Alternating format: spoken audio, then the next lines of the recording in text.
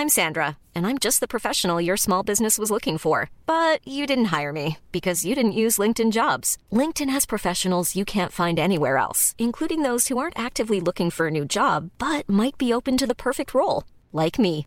In a given month, over 70% of LinkedIn users don't visit other leading job sites. So if you're not looking on LinkedIn, you'll miss out on great candidates like Sandra. Start hiring professionals like a professional. Post your free job on linkedin.com/people today. At Dunkin', we're getting ready for sunnier days with our Sunrise Batch Iced Coffee. A bright and balanced iced coffee with notes of cocoa, tangy sweetness, and toasted nuts. Made to brighten every day a little more. Soak in the sunshine a little more. And fill every moment with a little more. Because we aren't just chasing sunsets anymore. We're counting sunrises too. Do more with Dunkin' Sunrise Batch Iced Coffee. Brewed for brighter days. Enjoy a medium for $2. America runs on Dunkin'. Participation may vary. Limited time offer. You know it's all about the power.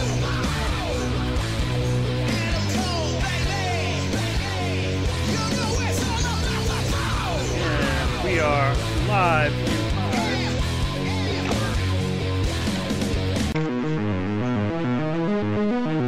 What's going on, everybody, and welcome to another action-packed edition of Corner to Corner Wrestling Radio, right here through Spreaker.com, C2CRadioshow.com, and all points in between. We're on iHeartRadio. We are on Amazon, of course, Amazon Podcasts. We are on, so you could actually say, and let's see if this works, you could say, Alexa, play Corner to Corner Wrestling Radio, and that would happen.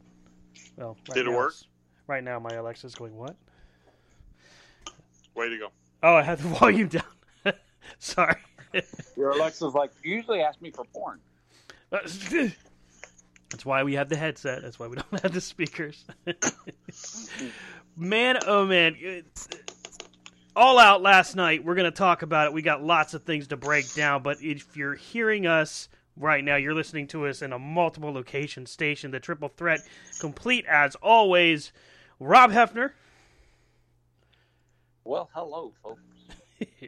Brian Taylor. So, Stan, I mean, I'd be remiss if I didn't mention it's always nice to have Coca-Cola handy when you do a show to wet your whistle. To wet your whistle. Wow. Well, one day that sponsorship will come. Keep putting it in the ether. I'm trying, bro. I'm trying. I respect the technique. Coca-Cola's like, why pay him when he does it for free? Probably. And, of course, I'm Stan Grubb, and we are the Triple Threat of Professional Wrestling. Live right now. Live is Monday Night Raw, or as I like to call it, Monday Night Rematch with the, Brian, I think you said 175th rematch of the year. Yeah, it's some crazy number. And it's only September 6th. So, we got plenty of time. Can we hit 200? Can we hit 200? That's the question. And how many has AEW got? Like 17? 18 maybe.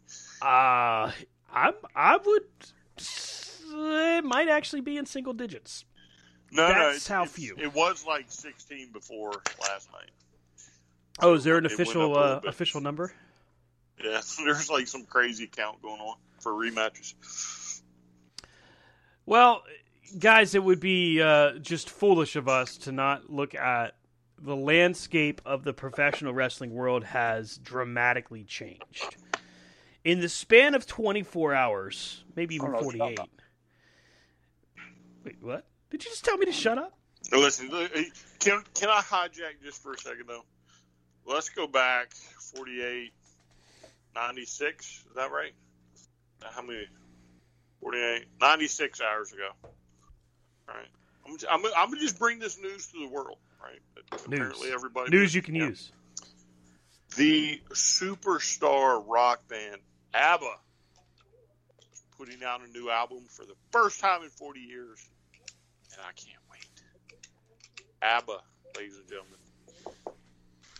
What a great weekend it was. Mamma mia.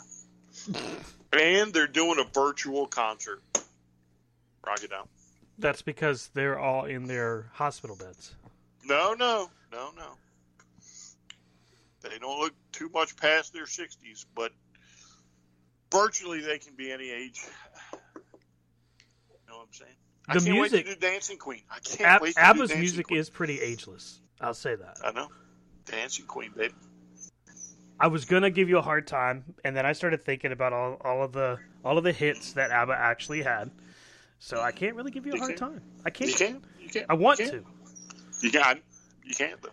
It's in my soul, but I can't do it. See, even Rob, who brings up Mamma Mia, right? It was right. It was a great. Would you call it a musical, Rob? Yeah. Yeah, a great musical. Yeah. Well, Stan's mad because he always thought Dancing Queen was named after him. Oh, see. Wow. But it was a pretty timely reference. Well done, Rob. Well done. I just finished watching Yes Man. I'm trying to stick with the program. Stay positive. Stay positive. Stay positive. See, I could be grumpy. I could be a grumpy old Cornette follower, and I could be like, that torque order, they drive me insane. But so no. Did he even respond today? Who, Cornette? Oh, yeah, I haven't looked. I'm sure our neighborhood Cornette follower will tell us. We'll probably get that commentary later this evening after he finishes going ballistic for Raw. No, but I mean, look. So what? 2 weeks ago, he compliments on Punk. Yeah. Now you have quite possibly one of the best pay-per-views of all time. I said one of, not the. So everybody simmer down. One of, right? And you get no response. Are we sure he didn't have an aneurysm, right? Are we sure his head didn't explode and there's just a body with no head sitting on his couch? Like, I can't believe they pulled this off. I don't know. I get Like times that where... What's that? That moment at a Golden Circle, like the Kingsman or whatever, was like... Yeah. Yeah. That's nasty. All of a sudden he's sitting there and he's like, he looks at his wife's like, they did it. They really, and his head just explodes. Gray matter everywhere. The super kick count just goes... Oh, that's right. 25 super kicks, what the... Blood guts everywhere. Poor indie wrestler in the back being tied down to watch his wife is suffering now. It's a horrible moment. But what wasn't horrible, but what wasn't bad, what wasn't even close to bad was last night's all-out pay-per-view. When we talk about landscape shifts, when we talk about how the professional wrestling world changes, it's not exactly like just turning left or right in a car. It's like taking a big battleship destroyer and trying to make it turn. It takes a dramatic type event to make the landscape change, and last night we may have actually witnessed that firsthand. We will go through result by result, but I wanted to start with kind of the overall. When you talk about talent making a debut, even in what some might call small form, even though I don't know if I'd agree, like having Ruby Soho, formerly known as Ruby Riott or Heidi Lovelace, debut during the Casino Battle Royale. And that moment by itself, I mean, let's just we'll go debut by debut. The emotion that came from that moment, it was evident right there on the screen as the crowd is 100% behind Ruby Soho. And the delivery of her was great because we had the vignettes that led up to it. She's running away. She misses her plane or her train. She steals a car and hears her old theme song and kind of flips out and jumps out of the car. She tries to go into one bar. They ask her for an ID, and she's like having an identity crisis because she's got all these different IDs. I thought the way it led in and the way we finally got it was just genius. I thought it was really well done. Boy, you jump around. Jump around. Jump around. Jump up, and move around. I thought it was great. I mean, I thought it was kind of pinpointed at the beginning. Like, we all kind of knew that if she was going to show up, she was going to be the Joker. And But I also like how that she went toe-to-toe with Thunder Rosa with the thought of maybe she's not going to get the shot right off the bat. Mm-hmm. But you saw the crowd. They were already into her music already, so. I'm not sure if maybe her music was more over than she was. I mean, as soon as the music hit, everybody's singing along. It could have been anybody that came down that aisle. They would have just been singing. Jericho cried a little bit. He's like, they're supposed to only know mine. Brian, your thoughts on Ruby Soho?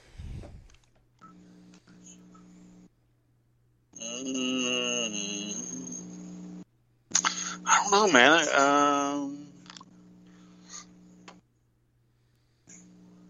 I mean, I wouldn't say I was surprised, right? So AEW has a terrible way of giving the surprise away, but still surprising you. Mm-hmm. They can't keep a secret. Yeah, I mean, they can, but it's the worst kept secret, right? Right. Yeah, it's crazy. I mean, I'm glad for her, right? So I'm glad for her. I thought the display of emotion it was just one of those moments, so organic, so, I mean, to me it was emotional. It looked like she was about to tear up. So, I mean, I'm happy for her. I don't know if she would have been my favorite. Thunder Rosa would have been mine, but I am happy for her for the debut. Mm-hmm. I'd like to see what they're going to do. I'd like to see how they're going to play it out. I'd like to see a series with Thunder Rosa before she goes to the title. Thunder Rosa comes out on Dynamite or something and says, you know what? You've been here a minute. You're taking my spot. You got to earn it. You got to go through me type thing.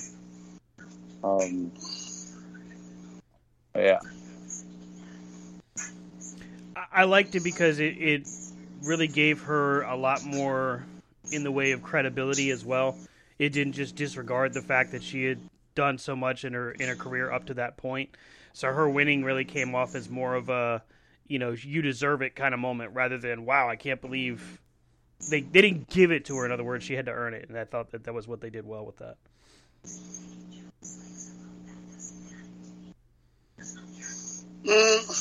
I mean, again, I thought it was good for the moment. But I think I'm with Rob. I think I'd much rather see her in a program. I mean, I hope they don't pull the trigger on the next pay-per-view. Honestly, I'd rather see her face other people first before she just jumps right into a title shot. It's going to be interesting because in most times they, at least so far with the Casino Battle Royale, they've kind of rushed that title shot. Even with the Face of the Evolution, where the TNT title, which Scorpio Sky challenged Darby Allin, it was only a couple of weeks after he won that match. So it's hopefully there's a long-term plan. I'm sure that there is. I mean, they've demonstrated pretty clearly that they understand how to lay out a long-term vision and execute it. I would say that with the women's division, the one thing that they can't afford to do is just be, and I don't think they would, but they can't afford to be willy-nilly with it. They have to make a decisive effort to continue with what they've been building. I mean, I think they just need direction, I mean, they've got Britt Baker, Mm-hmm. They don't lack for depth. Right. They have depth. The problem is they're doing exactly what every other promotion does. They're dealing with the one match without having really any other things going on. Does that make sense? Mm-hmm. You've got your other wrestlers and you've got a couple of storylines here and there, but it's like there's no concerted effort of the division, and that's what they've got to be careful. Like, you have so much talent, use it. Yeah, but I'll have to disagree there. If you go look at Dark and Elevation, most of the time, especially with the women's division, there are 5 or 6 matches per card. that deal with the women's division. And they just do a clever way of having the matches, but not, they want you to go look for it as opposed to we're just going to put it on TV. If you want to watch, go look for it type thing. Well, I think that that's actually doing their women's division a disservice by telling people they need to go look for it. If you want your women's division to be built, you need to put it on television. So do you want 12 hours of programming? I mean, think about it. So Dark or Elevation is what? 2? 3? 2? They're both of them are 2 hours, I believe. Okay, so that's 4. Then you have Dynamite is 2. Rampage is 1. Right? Mm-hmm. Where do you want the first 4 hours of TV to go? It's really do you think Elevation competes with Raw? No, not yet. So I can't put it there. I don't know. Here's the thing: the wrestling does. The story, not so much. Okay, all right. But you see what I'm saying? Yeah. I mean, you can't put it against that. You can't put Dark against NXT. You can't do Impact because you're in bed with them on Thursday. And again, nobody's going to give you the early time slot. I wouldn't watch Dark at 5 o'clock in the afternoon. So the only real way you can, see, Rob's got a point. That kind of defeats the purpose, right? Damn it! But again, the two shows are to help the talent learn, right? So and develop new talent, right? But again, the shows aren't designed for TV. They're designed for the hardcore AEW fan that's going to take the time to watch them, and they don't care where they are. Because, again, it's just like Hobbs. Hobbs was on these shows, and now look at him. Red Velvet was on these 2 shows, now look at her. I'm not saying she's ready for prime time, right? No, she could probably stand to go back down and just relax a little while. Sure. But, I mean, there's plenty of people like this, right? But, again, when she finally comes up, the crowd loves her. Mm-hmm. So she gets her shot. She gets the experience of being on Dynamite, being in front of a crowd like that, being on national TV. There's a lot of these little pressures built into this that when she goes back down, she can apply it and come out better for it. But again, there's no disservice being on these 2 shows. None at all. Again, if you want to watch it, watch it. If you don't want to watch it, don't. But you can't criticize these people for them being able to manage their rosters in this way. You see what I'm saying?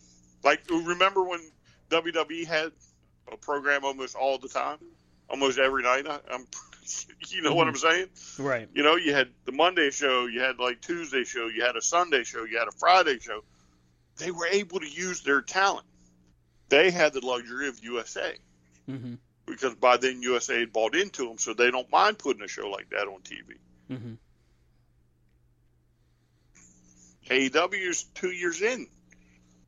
But it's not like they're not being used. It's not a disservice being on these shows because I lay money that if you flash forward and you put 20 matches on Dynamite, the argument is going to be, there's way too many matches.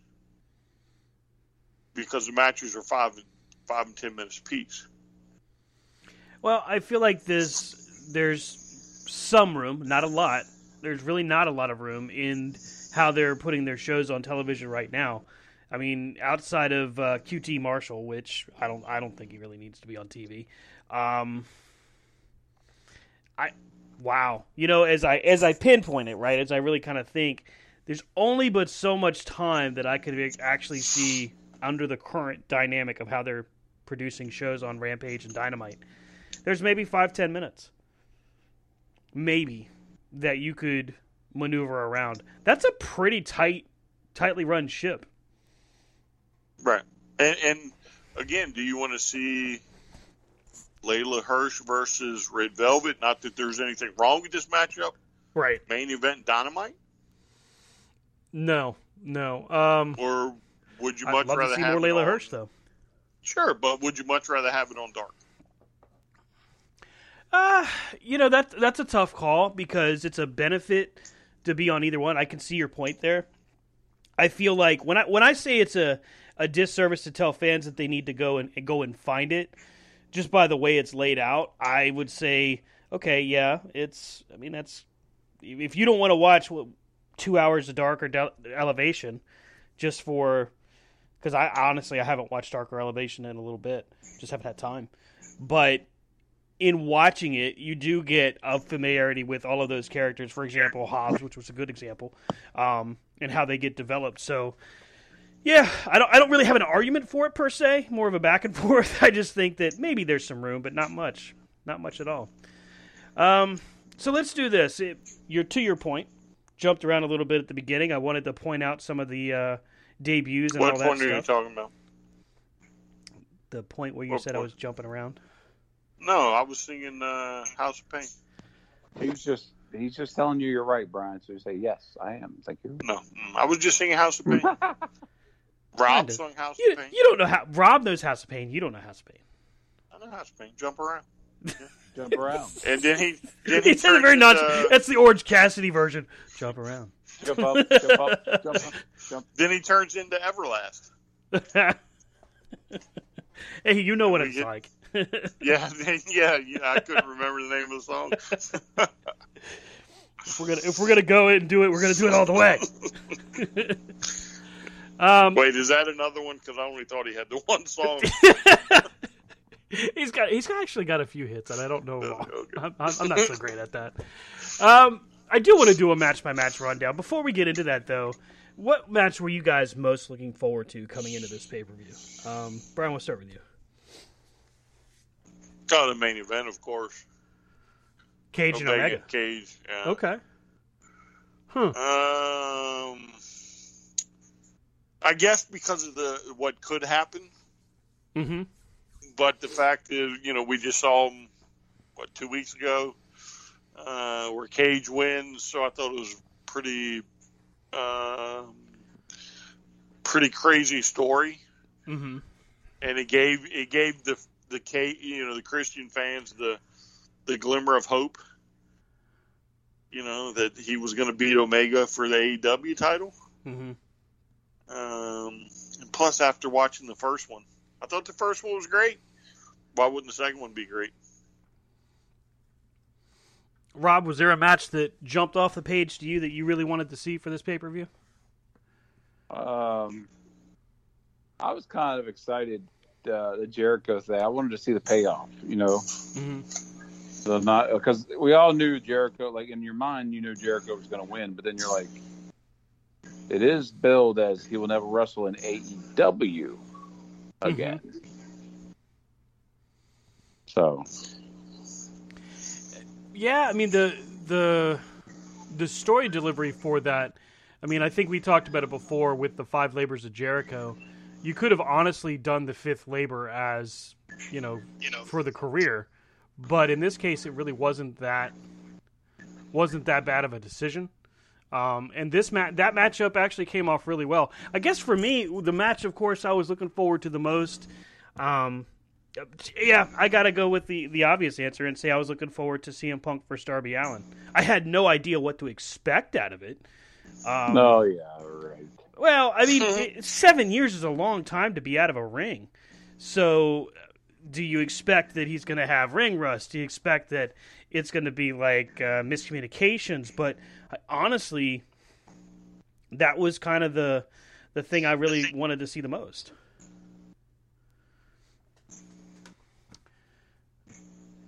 So that doesn't shock me. I'm with Rob on this one. That doesn't shock me. It's the obvious answer. I mean, I recognize that. I'm not gonna oversell it and say that that was the only reason I watched. Yeah, right. Any other He had a AEW countdown pay-per-view? clock. Oh, I can't come. Well, He had a you know, countdown CM Punk, clock I'll going be on. there. Jeez, I'll bring cupcakes. I had to though, buddy. I had to. You bought it for me for my birthday. You said, "Stan, I'm getting you CM Punk for your birthday." I was like, "All right, man, I'll be there." How do you say no to that? Who says no to that? Wrestling funny. fans around the world would be like, he's insane if I had said no to that. Well, Are that you is saying true. you only came to hang out with your friends because of CM Punk? What? I'm That sorry. if CM Bad Punk connection. was on the What? pay-per-view, you wouldn't have come. What? His connection's horrible. Does that not work? Does that not work anymore? All right, so let's start from the buy-in, work our way through. The Hardy Family Office versus Jurassic Express and the Best Friends. Nice little 10-man tag. And honestly, very, very fast-paced. Went by quicker than I thought. And, hey, the right people won. The right guys won in the end, and that was Jurassic Express and Best Friends. Hard to really pick a point of this matchup that was outside of just the cool factor, a standout moment. We're talking about the match on the buy-in, right? Yeah, the buy-in. Yeah. This was the buy-in match. Mm-hmm. God, I really don't know. I'm just kidding. I thought it was a pretty decent 10-man match. Mm-hmm. I think everybody kind of got their ability to get a little bit of the shine. I am quite impressed, though, that they worked in like the Varsity Blondes. Yeah. And some of the others at the end. They were like, hey, run down there and just step in the ring and then come back. Here's a pay-per-view paycheck. Thanks for coming out. Here's a paycheck. Let's see. The standout moment, I guess, comes at the end of that, where the Butcher returns and just does a mugging on Orange Cassidy. Orange Cassidy, by the way, we joked about this during the match, really didn't do a whole heck of a lot. But probably because of the ending where he gets the holy crap beaten out of him. And then they tried to cut his hair. Mm-hmm. Which, again, I don't know why that prompts the rest of the locker room to come running out. Orange Cassidy is a national treasure. I understand that, but to me, it's a clever way everybody gets a paycheck. So thank you, TK, for being TK, that type of our good buddy, that type TK. of owner. That's right, a fans owner for the fans by the fans.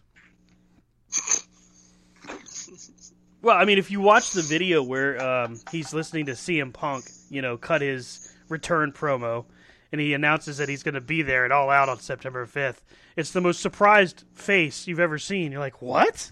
He's really going to be there? Like, dude, you're paying him. You should know this. Like, was he thinking that CM Punk was going to be like, thanks for having me out, I'll see you guys next year? Like, was he waiting for something else to happen?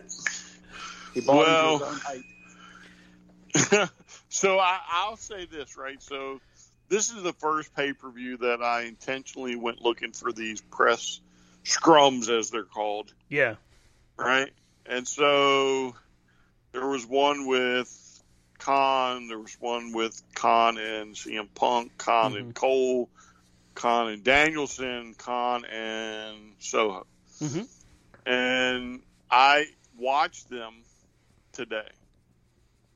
And I don't know why I found them. I watched them. I thought they were kind of interesting. But apparently Punk and Danielson and Cole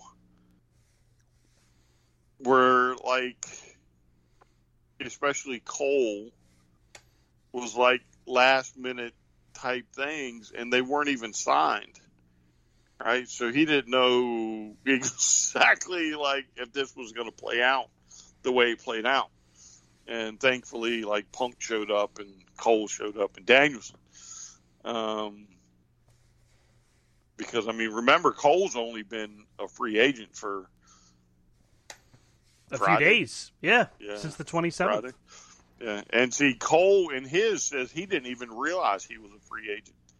He didn't think he was going to be a free agent until, like, November. Mm-hmm. So even Cole finds out somehow, is like, wait, I'm a free agent. Holy crap, let me call these guys, and let them know so we can get the ball rolling. So, I think that's kind of why Khan, I guess he overreacted, which was great because it was a funny moment. But there was part of him, according to what he was saying, that he wasn't sure this was going to happen this way. He didn't really know until things started, within the last day or two. So there might have been a little bit of surprise in that when Punk was like, yeah, I'll be here. What a risk. What a freaking roll of the dice. Hey, I'm going to give you a live mic, and I'm going to let you be in our main segment of the show. By the way, don't crucify me while you go out there. Thanks very much. No. Not a lot of people have the kind of balls that it takes to book that kind of segment and just hope that it turns out okay. That just doesn't happen very often. I don't think I would have. Honestly. I mean, having the money that the Khan family has, because they do have a lot, I don't know that even then would I feel comfortable risking that much. I mean, hey, you get the moment of the year, basically, with Punk coming back. That, until maybe last night. You get that moment, right? That's 20 minutes you'll never have to worry about ever again. That becomes just a staple in wrestling history. But the fact that you don't have anything on pen and paper is, man, I don't know. That's... Could you imagine... Would you do it? Yeah, good. Yep, yes. What? Rob's going. He's not listening. Would you do it? Would you have taken that risk of not knowing what's going to happen, not having a deal in place, and then say, yeah, go ahead, Punk, here's a live mic? I would. On a handshake. He's going to go out there and do the right thing. I would, because his history speaks for itself. I mean, he wouldn't have the distanced history with your competition and then go out and be like, screw you, AEW, Like, I think it was safe to say that Punk would have delivered, and I would have taken the risk just because the buy rates the next day and the click rates would have been more than anybody could ask for. Yeah, I mean, it's a tough gamble, but it's also one that maybe you can feel confident in, the fact that if you're a guy like Tony Khan, you have the resources, so to speak, to keep yourself afloat. You'll muddle through if for whatever reason it backfires. So it's not exactly like he didn't have people in his back pocket just in case. Well, I mean, you got to think about it. If it had backfired, he's got enough resources. I mean, he's got enough talent on it. All he had to do was turn loose the Elite on CM Punk. Right. I mean, there would have been, yeah, okay, you got me today, but guess who's going to make fun of you for the next 2 years? Right. I'll have your ass. So...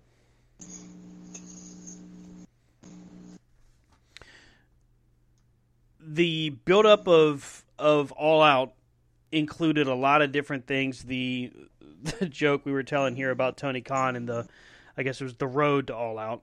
But also in the buy-in, we had a segment where Dan Lambert and America's Top Team were there with Ethan Page and Scorpio Sky. I completely could have done without this segment. They've done nothing with this guy to make me really say, yeah, that's great. I mean, it was funny in pieces, but not really, because it just didn't make a whole lot of sense. And unless you follow America's Top Team, which I'm sure a lot of UFC fans do, but I don't have a buy-in for it.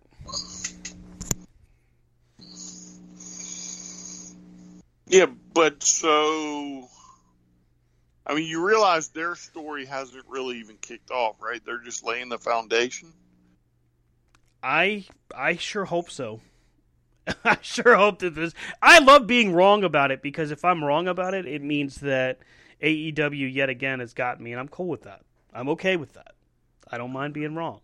But thus far, I'm not so compelled to say, yeah, that's pretty good. Well, I mean, I understand it's not like your cup of tea, but I think, again, what AEW does is they tell a story. Mm-hmm. Some of them are quick. Some of them are very slow burn.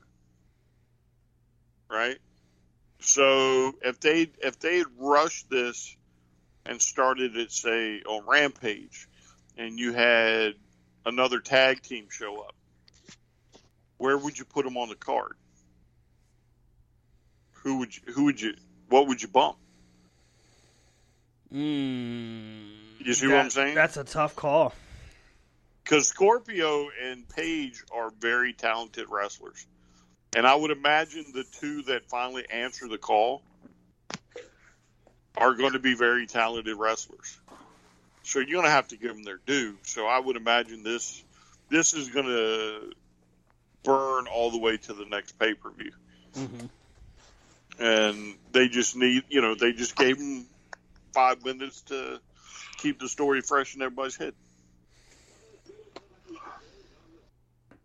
Rob, do you have any kind of thought process at all on America's Top Team and Dan Lambert on AEW and Scorpio Sky and Ethan Page? I thought it was stupid. Okay. I mean, I just thought it didn't. I don't understand it. I mean, granted, maybe I just need to pay more attention, but it just seemed out of the blue, like, oh, hey, and then nothing. But well, I mean, yeah, and I think Brian might be right. 9 times out of 10 when it comes to AEW, Brian has been right. But this could very well be I know, it kind of pained me to say it, but I had to put it out there. This could be the bricks being laid for a foundation of a story. And like he says, maybe somebody does answer the call. But for this entire show, we didn't know going in that this would be the only moment, realistically, that we would have to go to the bathroom or go get food, because otherwise we were going to miss something. I mean, it was pretty fast-paced. Yeah, like I said, 5 hours felt like nothing during this pay-per-view. Yeah, it went by really quick. It really did. We started the pay-per-view itself with Eddie Kingston and Miro, and the one thing that I said was, I hope that this is just an all-out fight, just a brawl all over the place. And I got my wish. Because this was a hell of a fight between these two guys. The build-up for this match wasn't splendid, but it was good because it got us a chance to get Eddie Kingston in a matchup where, man, he might just beat the piss out of this guy, was a thought process. Now, it didn't necessarily guarantee it was going to happen, but we got to see finally Miro on the ropes. Finally Miro like, oh wow, he might actually lose this. And then he comes back and hits the he redeems Eddie Kingston's nuts with a good old-fashioned donkey kick. And wins the matchup after what did he hit that kick like 3 different times before he finally ended the match by pinfall. Yeah. I mean, it was a great way to start the pay-per-view. I mean, like you all had said, it was like, I think Brian was saying that he would have started it with Jericho, I thought, or something like that. But like, I mean, you started with your guy who can deliver. Miro has delivered even before he was in AEW. Like, it's just he didn't get the due that he deserved. Mm-hmm. But the way he's got his character going now, and the way the matches he's doing, it was a great way to start. And you got to give it to Eddie Kingston for standing toe to toe with him, and bringing that match as well to start the night. So yeah. I think it was a good 10-15 minute matchup. Brian, what did you think about the TNT title match? Yeah, I mean, I'll have to say I was, I guess, wrong in what I told y'all that I'd like to see Jericho go first. Mm-hmm. I wasn't expecting, like, right out the gate for them to just start throwing blows. I mean, like, as far as, like, psychology, I thought that was looking back, that was a beautiful way to start that show. Because it got the crowd into it. It got the crowd, up and moving. And, Miro is a perfect TV champ. Because he to me, like the mid card titles are just as important as your world title, because you want to be able to put them on somebody who looks good, can defend it successfully. You don't really have to worry about the average Joe looking like they can beat them. And Miro, Miro's a special talent. Eddie Kingston showed that he can, have a title run and make it look good as a singles competitor. So hats off to him. I am going to have to try and find me his T-shirt. Redeem these nuts, Brian. Yeah, redeem these nuts. Yes. But yeah, I mean, it was like I wasn't expecting for them just to go out there and start throwing elbows, throwing chops. I was kind of expecting them to try and have Eddie drop him on his head, so many times it wasn't funny. But yeah, I mean, it turned into a nice brawl. The thing I was worried about was that they were going to slow it down to a point where Eddie Kingston couldn't do anything. Most of the matches where Eddie Kingston has had any kind of feud going on, it's been slowed down so much that he can't move.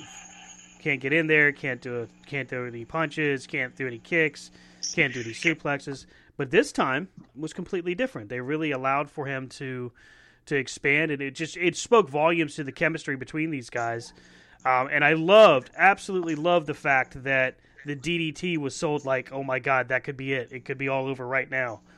And had it not been for the amount of time it took for him to make the cover and then get the ref in position, it really could have been the end. I was really happy to see that, actually.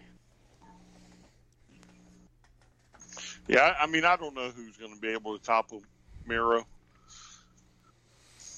I have a feeling it's going to be Fuego del Sol. Go to the other room. Me and Rob have the show for a while. You're in timeout. Why? Think about it. It's long-term storytelling. Get out of here. I thought he was talking to one of his storytelling. That's bobbleheaded type. No, it's the underdog. 24/7 title. That's like no. Booking. Yeah, because the next guy that fights him is going to beat the piss out of him. Who are you to question the ability of Fuego del Sol? I mean, that would only mean that what's his name? Marco Stunt -1. Yeah, Marco Stunt. -1 gets it. Ah, damn it! Now you said Marco. That's ruined. It's ruined. I had a great idea, and you ruined it with Marco.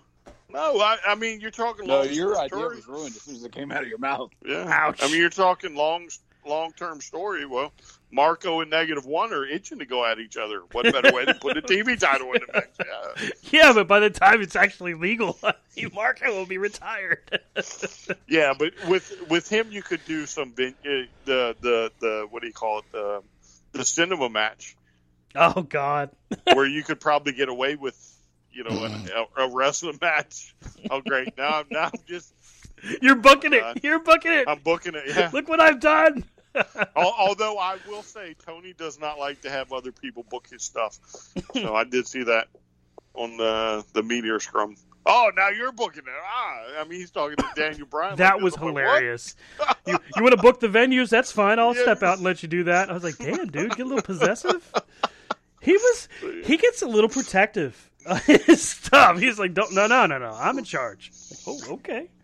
Somebody asked him on one of the pre-media calls about the creative. He's like, I'm creative. It's like, oh. Yeah. Okay, sir. Yes, sir.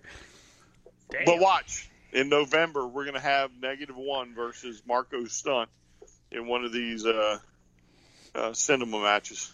Well, you'll have heard it here. You have heard it here. Legit, definitely here first. There's no way you can make it up.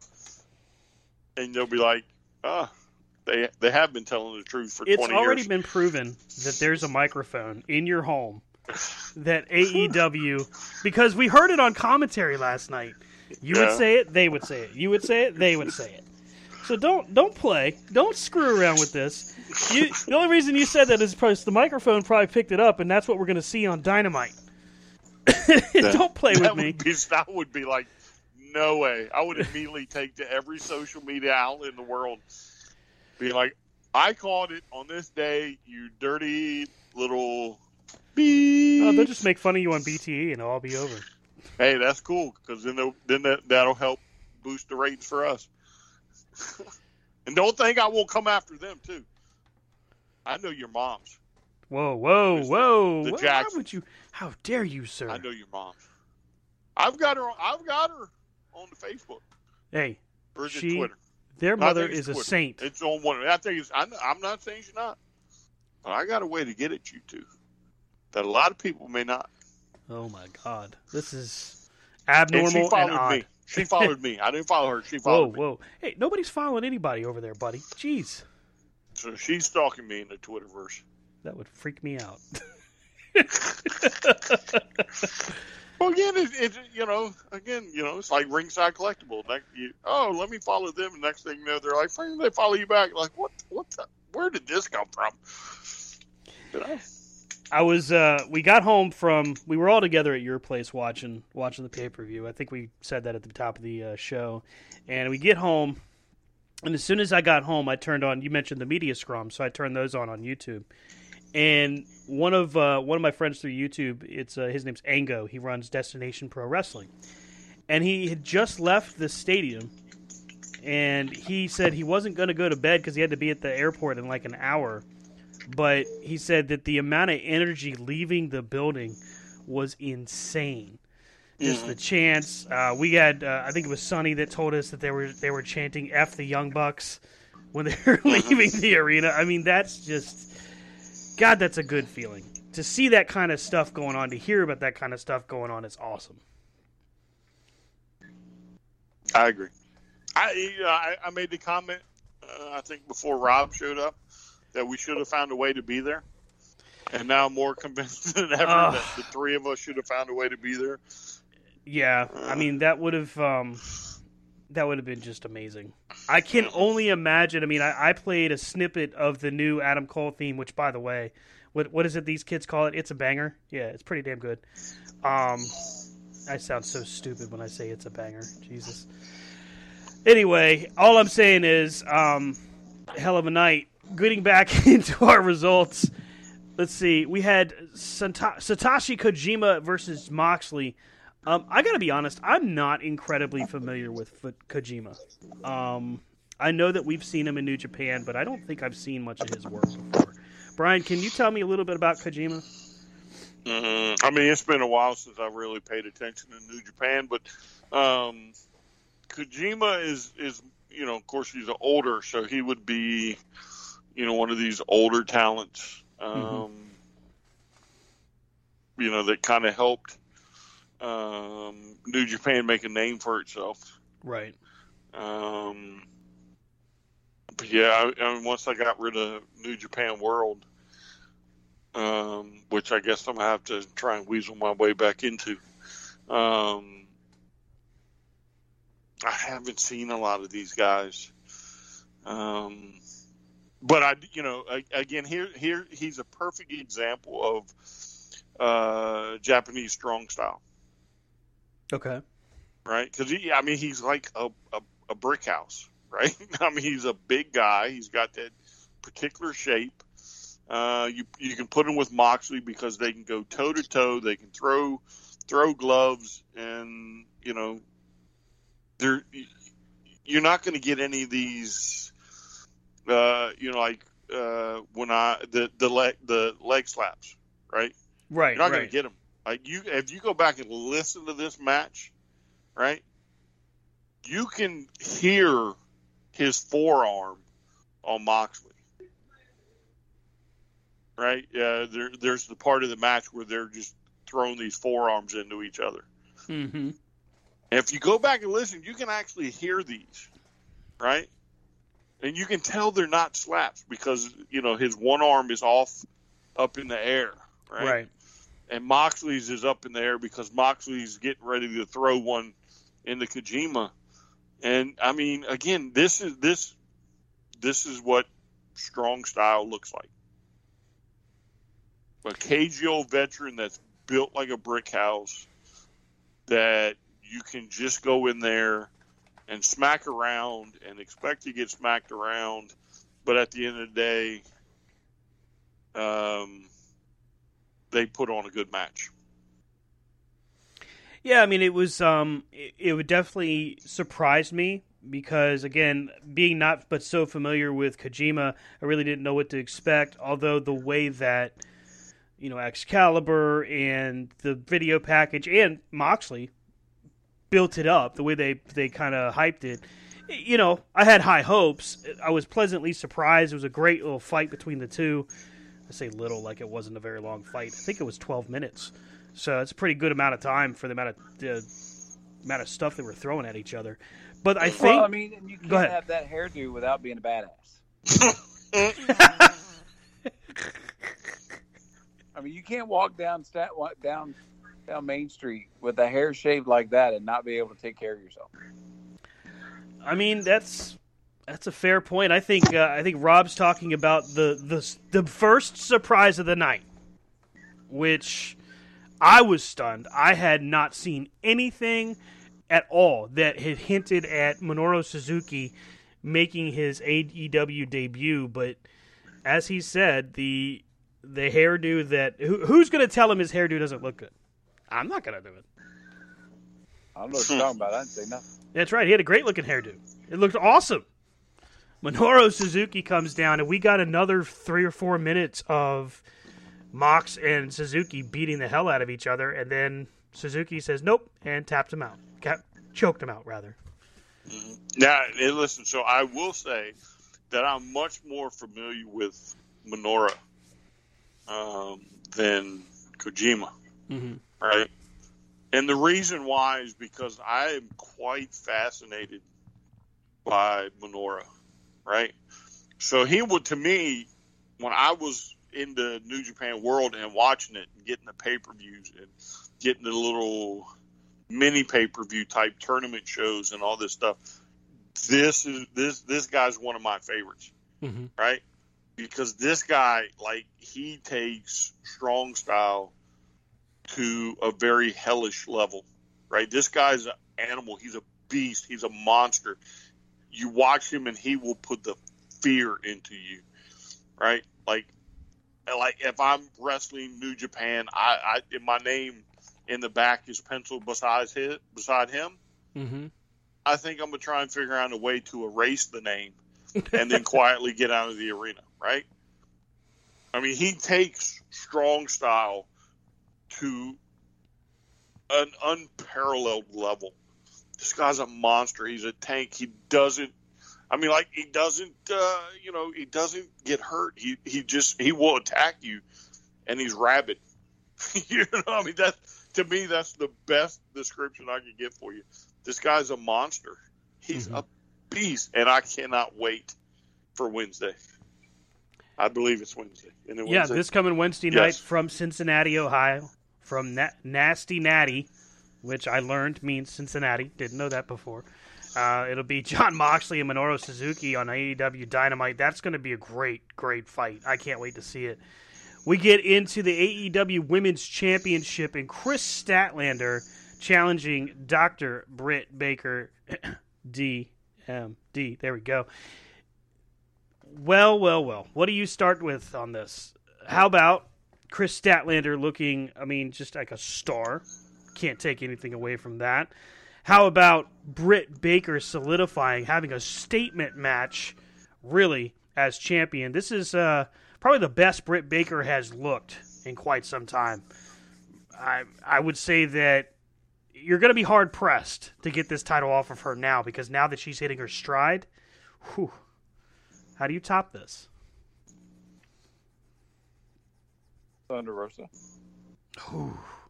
See, that's a good one. That's a good one. Rob's bringing the heat early and often today here, because he just puts Thunder Rosa out there in the mix. But we may not even get to that point, because if the winner of the Casino Battle Royale has anything to say about it, who knows what happens here? But let's talk about the matchup. Rob, what did you think about Baker and Statlander? I thought it was a hard-hitting match. It was it reminded me of what, it reminded me of Becky and Charlotte and Becky and Sasha, like it wasn't that, oh, we're just going to lay here for a little while and we're going to move around, but it was, we're going to hit moves. And because obviously Statlander was bigger than Baker. Mm-hmm. Right. Statlander could literally lift her up and just be like, over there, like, right. But the back and forth it went, and the believability is what I was trying to say. The believability in it. I was kind of hoping Statlander was going to do it, but it wasn't time for Britt Baker to lose the title. Just like Kenny Omega, we're going to talk later, but it's just not time. And that's one thing I think AEW believes in, is they just don't take belts off people to take belts off people. There's got to be a reason or a motive, Yeah. So, thought it was a hard-hitting match. I'd like to see how it continues. Yeah, this would be a match I wouldn't mind seeing them run it back. No, and I agree that the Britt Baker we see today, if they would have put the belt on her at the beginning, it wasn't believable. Mm-hmm. Because everybody knew her in-ring ability didn't match. She wasn't ready. Mm-hmm. But this thing she's got going on, the storyline she's got going on, and what she's doing in the ring, and her vignettes and interviews have improved so much that it's all coming together. So it's a pretty huge compliment when you consider the fact that Britt Baker has only been performing as a professional wrestler for a short period of time. I think it's less than 10 years, might even be less than 5. But in the 2-year time span that she's been with All Elite Wrestling, going from what many called the face of the women's division at the very beginning, and people were like, I don't see it, I don't get it. We even talked about it in the early stages of, man, she could be great, but we don't know because she's missing a few pieces. And then just to see the evolution, Brian, Britt Baker, what do you think of a statement matchup like this? So for me in this one, if you'll let me go backwards just a little, sure, to then move forwards, right? I am so excited to watch her, and I don't know why, right? Because we the first pay-per-view mm-hmm. way back in January of 19, right, where she was in that match, and we were all just kind of like, she doesn't belong. Why is she even here? What are you doing? She's got no skills. She's raw. She's, whatever. And then we see her on TV, and the matches aren't that good, mm-hmm. right? They're lacking. They're, again, like you said, she's missing pieces. And then all of a sudden, boom, her nose gets rearranged on her face. And you find, I don't know who came first. Did Becky come first or did Britt come first with the nose breakage? Becky. It's just so weird that you would have two people mm-hmm. with similar injuries, and on the backside of it, they become something completely different and so fun to watch. Right, because who doesn't love watching the man? Right. And now, on the other side, we have Britt Baker, who, to me, is not just the face of the women's division, right? She could very easily be in the running for face of AEW. She improves weekly.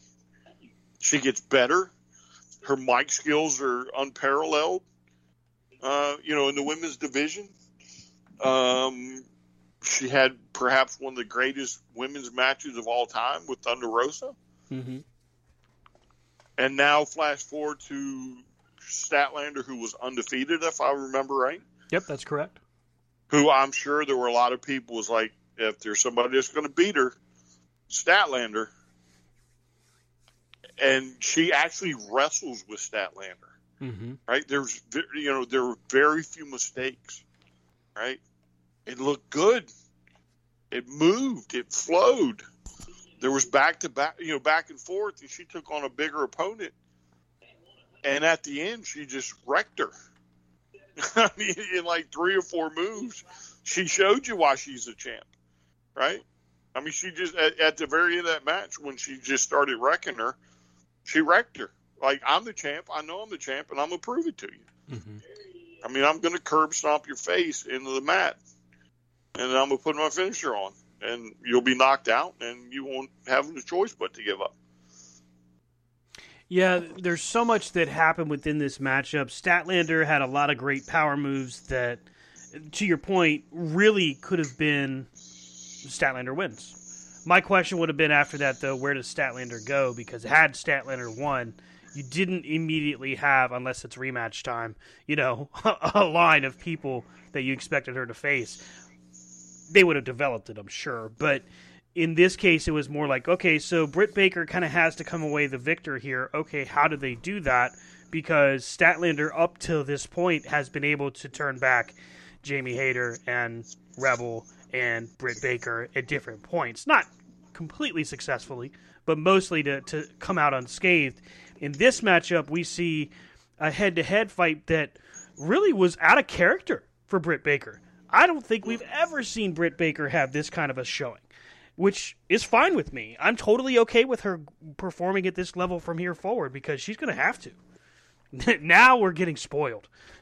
now we're coming into that rarefied air where she's like, oh, you better pay attention because you don't know what's going to happen next. I felt like with Orange Cassidy, who is normally very muted, very much, to his character, as he kind of breaks away from that, he slams the sunglasses off of his face and he's hyping Statlander to get back in the ring.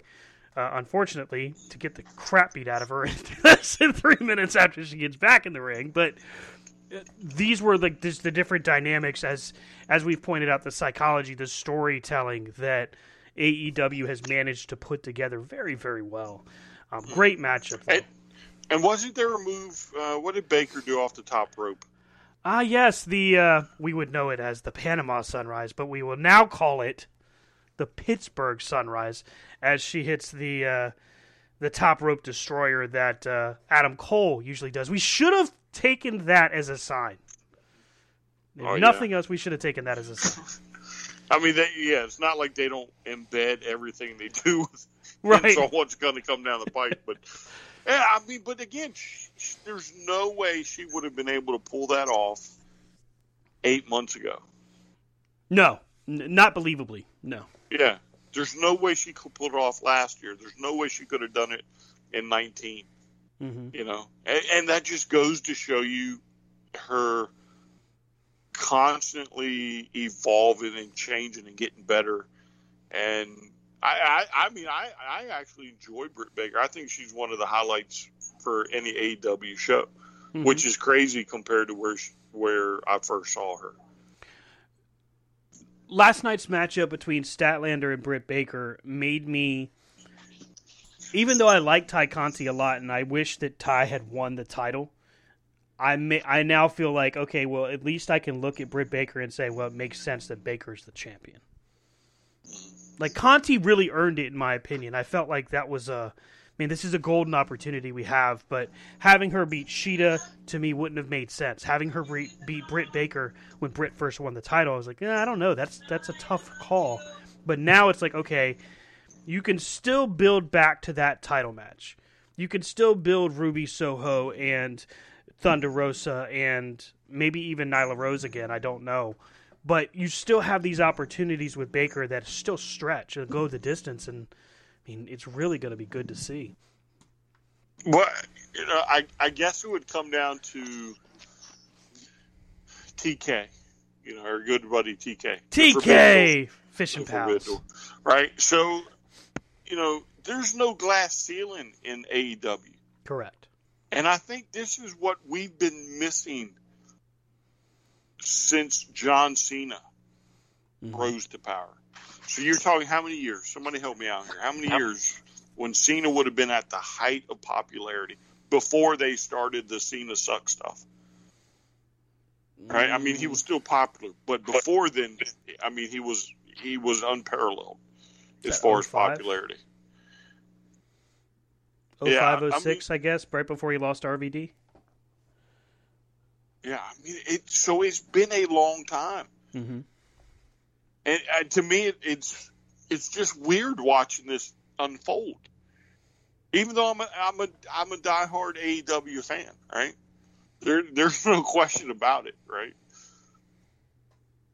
It's weird watching these people be given an opportunity and then not be like saddled, not be brought down to earth. Like, hey, they got the hot hand. Let's ride it out. Let's make them bigger. The bigger they get, the more money we make. The more money we make, the more we can dump into the company. It's crazy that what's going on there for me, especially with like Britt Baker. Yeah, I mean, it's the next challenger. We know it right now so far is Ruby Soho, but after that, the sky's the limit. Really, you've got a lot of different people you can go with. We go from a statement title match for Britt Baker to a cage match that, man, it encompassed so many different things. Violence, drama, lucha libre a little bit. It had high flying. It had super kicks. It was a Jim Cornette special. I mean, goddamn. What a matchup. Tag team championship between the Young Bucks and the Lucha Brothers. I should call my wife in here for this so we could talk about the bloodlust that happened during this matchup because, damn. She loved it. She did. She adored it. I would, but she's busy. So let's start with Rob. We started with Rob on the last one. Let's start with Brian. Brian, Lucha Brothers and Young Bucks steel cage match. I'm crying inside. I just can't right now. Why? Why are you crying inside? The Young Bucks lost. It's okay. It's okay. They can lose. You had to go there. You had to start with me first. I can't do it. It's because he rooted against them for the first time ever. Well, no. So I don't know. I don't know why. Right? Call him. Yeah. Now, thanks, Rob. Now the jig is up, and I can no longer. I can't hide. Mama Jackson's after you. I mean, I don't know what it is, right? So, every time these teams are together, they have great matches, right? Mm-hmm. And then last night didn't disappoint. It'll be one of the to me one of my all time favorite tag team in a cage matches. Mm-hmm. It's one of these things where you expect, it's in a cage, right? But that's not going to stop the Elite, right? Right. We've seen plenty of cage matches where they get in through the door, lock the door back, or climb over, whatever, beat the piss out of people, right? But it was none of that. It was a pleasant surprise that we had a tag team match of that caliber, and the only shenanigans were part of the match. It wasn't like there were outside interference shenanigans. I mean, even Cutler didn't get anywhere close to that cage, which, he could have easily gotten close and, probably used a spray or whatever. There's no spray. It's just a well put together tag team match. And for the life of me, I cannot figure out how I was like, it's time for the Bucks to lose. Mm-hmm. All right. But I said it, I told y'all last night before the match, I think even before the pay-per-view started, when you and Q were talking about, what y'all picked in the poll. Mm-hmm. To me, it was just the time was right to pass the titles on, and they did it in spectacular fashion. And I hope Penta is not too scarred up, because it looked like he was bleeding like a stuck pig. I almost wanted to see Phoenix hit the pile driver move off the top of the cage for the win, but oh my God, no! Yeah, that would have been. But it would have been crazy, right? Look at the one move that Matt took, the Destroyer he took, and it looked like his head literally was what propels his body off the mat. Yeah, that was just so well done, because the landing of that, coming off the top rope destroyer, I mean, we've seen enough pile drivers to know that you're going to somehow pop out, right? But he did it in a way where it wasn't popping up and out. He just popped, and he kind of lands forward where it almost does like a flat face bump. And it was just like, damn, how the hell did he do that? And much less get up afterwards, because that's pretty ridiculous.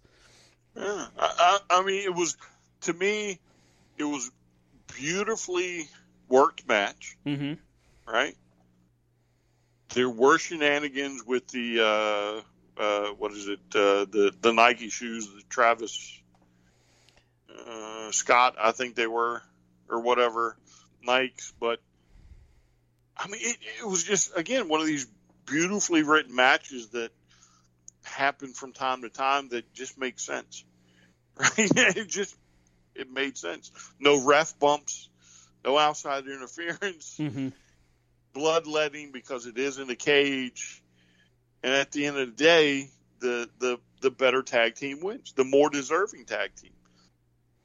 Yeah, there's been one thing that we've been saying, and a lot of fans have been saying as well, when it comes to the Young Bucks and the rest of the quote-unquote EVPs, is that we just hope that they don't immediately strap gold on their waists and then never let it go. And that's the one thing that I think we can all agree has been something we can be grateful for, that they haven't done that. They've been very giving and acceptant of other talents, and honestly, they're just doing business the right way. Rob, your thoughts on the tag team cage match?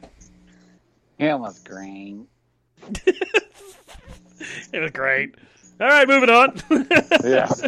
I mean, I thought it was like we said back with Britt Baker, and we said, other times, titles don't move just to move. Titles move when they make sense. And this made sense. I mean, you think about this tag team have been there since the beginning, and they didn't get the shot. They didn't get the rub, I guess. And so, here we go. And what kind of match would be their forte? This match in the cage was more their forte than it was the Bucks. Mm-hmm. The hard hitting, the flying, I agree with Brian that I hope Penta is doing okay, because when he took that foot with the tacks on it, like I said last night, it looks like everybody else took a direct hit. He kind of took a glancing blow, and then the blood went to flowing. But just, it was a quality match from beginning to end. There wasn't as much bad spots as a lot of people have put on, one of those predictable spots where they're like, oh yeah, well, you'll do this, I'll do that. I will say the amount of blood the other people had, I was kind of disappointed that the Young Bucks didn't bleed more, but you know what? But, they're like, we're the EVPs, we'll bleed a little bit.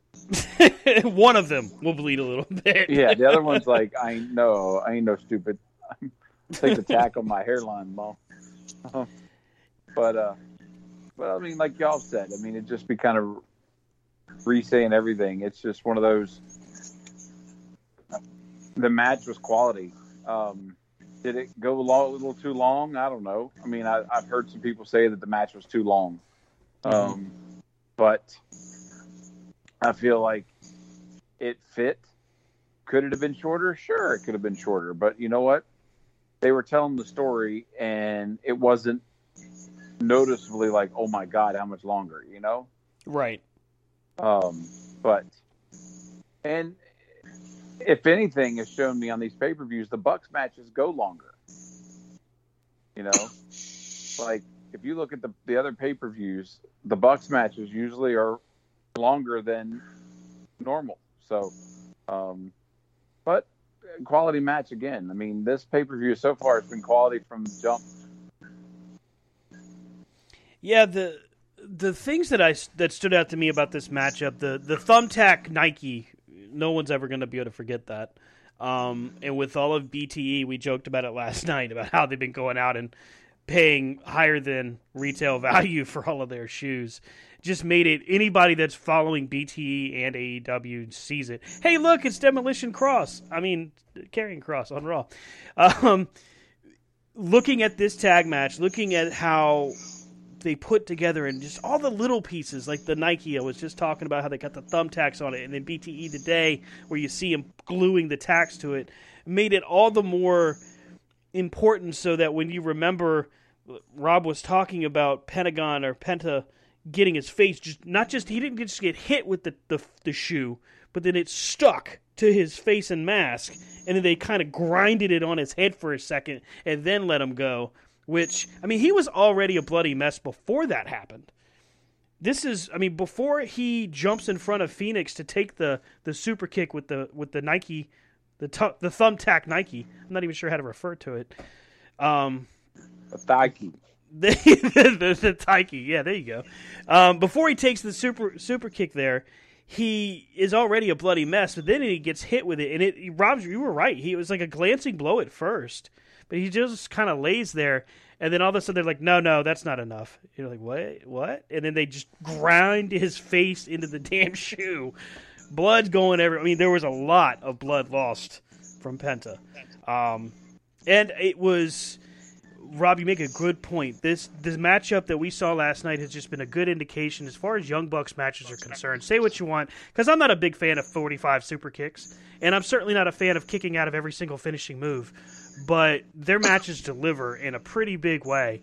They go a long time, so it's not just you get 10 minutes and that's it. No, this might have been 30 minutes. I want to say it was at least 25. It didn't feel too long to me, and honestly, I was really enjoying it.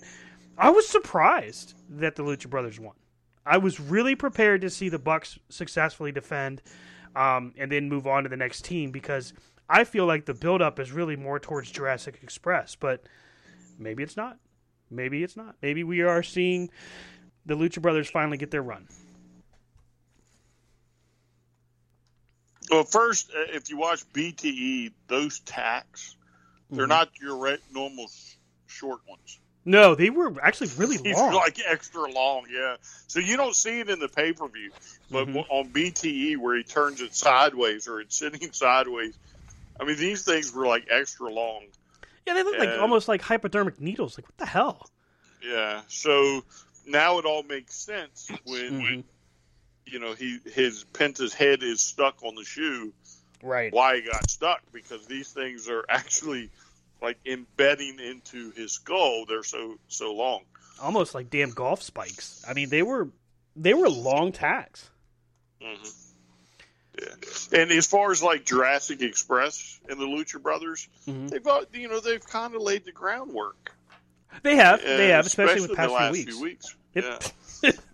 Damn it! You took my line. Get your own, man. So this mean do I have to get the couch looked at? Did you put a bug in my couch too? No. That's not what he put in your couch. Whoa. I was sitting awful comfortable. I'm just saying. We go from, and again, this pay-per-view did not stop. It did not give you a moment where you really had to go like, all right, I gotta go to the bathroom. I'm gonna go get some food. I mean, we did try to sneak off, grab snacks when we could, but it was really difficult to pull off because you were afraid you're gonna miss something.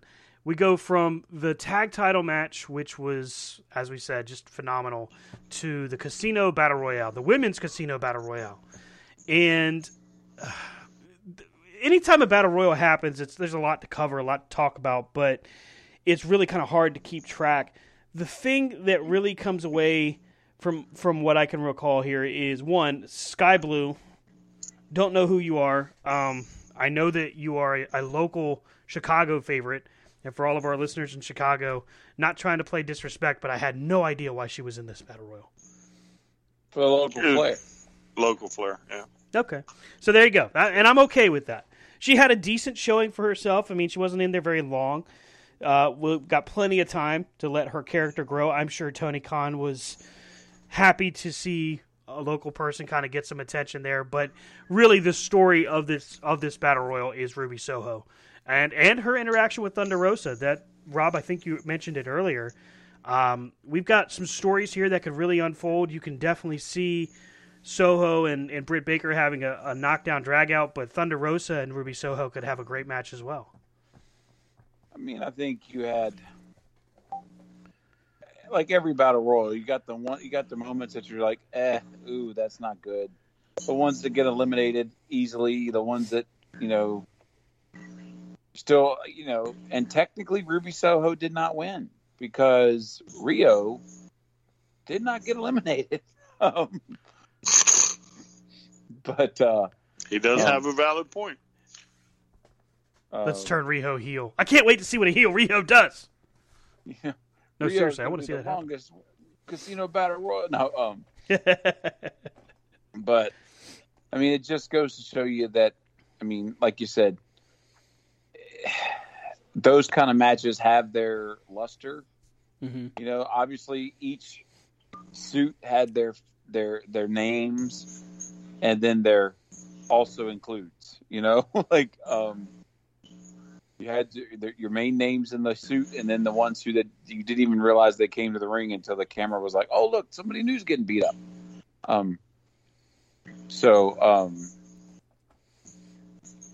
I thought it was good. I thought the way it was, it flowed well, and it kind of went fast too. I mean, they brought people in, but then they also start throwing them out pretty quick. Yeah, I like the way the Casino Battle Royale is set up. I like the sending them out in waves is pretty cool. That way it's not just... I mean, it goes by faster. You can literally accomplish the same task as a Royal Rumble, just faster. And at the pace, it's... that the way the Joker is set up, even if it's not a surprise debut, it's still a surprise as to who draws the Joker.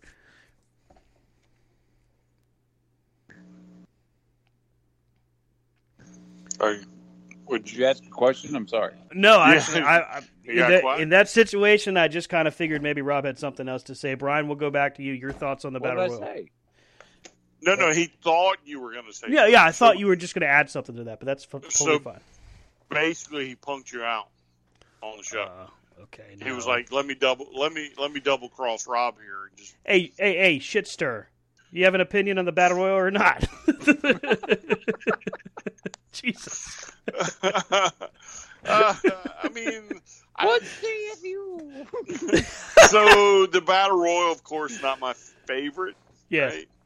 I mean, don't get me wrong; it wasn't a bad Battle Royal, but it's just not my favorite. As far as the Joker comment about you don't know who the Joker is, yeah, you kind of do, because if you look at the poster for the Battle Royal, it shows everybody but the Joker. So the Joker's a gimme. Well, I'll be damned. No, you didn't. You ruined it. You ruined it. I mean, yeah. But I did like about the Battle Royal was that they continued all these little storylines, right? From Anna Jay and Tay Conti getting together, to Hater and Rebel, to Nyla Rose and I'm escaping the name. Jade Cargill. Yeah. Right. So they got into it a little bit. Jade, double-sided tape may help next time. Yeah, that was well, it was slippery. Yeah, it was slippery. I'm not sure if it popped out, but I think it was probably darn close. And since you were fooling with it the whole match, double-sided tape next time. Not gotta keep it adjusted. Anything wrong with it, right? Yeah, whatever, right? Who are we to complain? Janet did it, right? So, yeah, who are we, right? For the sake of art, go ahead. Yeah, for the sake of art. So, it was kind of cool about that. They did continue storylines, and then, of course, the introduction of the big new one will be Thunder Rosa and Soho, which, again, I hope they pull off first, or somehow another turn it into some three-way somewhere down the line with Britt Baker, Thunder Rosa, and Soho. I think that could be money. Yeah, I approve this message. That's a damn good idea. So, again, it's a battle royal. Unless you're going to bring back the Bunkhouse Stampede in a cage. I'm talking like the original, where in order to leave the cage, you have to be thrown off the top of the cage. And please do that. God, please. When it's your turn, but when it's your turn to go, you just kind of climb the cage yourself and be like, "Oh, okay, I'm out. Deuces. Bye. Bye." Did they used to throw them out the door too? They might have, but there were a lot more like, we're going to fight to the top of the cage and then I'm going to dump you out. Instead of somebody just like holding the rope and be like, no, I'm not climbing, throw me out. It ain't going to happen. There's a reason Dusty won. How many of them? Yeah, a lot, yeah. But yeah, I mean, it served its purpose, not my favorite for the night, but I am glad that they worked the storylines into it. Well, and I agree with you, Brian. Like, I think that's the way that if they take the belt off Britt Baker anytime soon, that'll be the way they do it. They'll put them in a 3-way where it'll be Thunder Rosa, Soho, and Britt Baker. Also, it's a way for Britt Baker to come out on top, and them to Soho and Thunder Rosa not lose anything. Right. So we go from, hey, Ruby back to you, boss. Gee, thanks. You sound so enthused when you say that. If he's the shit stirrer, that means you're the shit thrower, right? Wow. Shit starter. Wow. Oh, okay. That's how we gonna do it. Okay, that's fine. Well, I'm the can't remember shit. Rob, I think what we need to do, He's the we CRS. need to get him a bell. We need to get Stan a bell.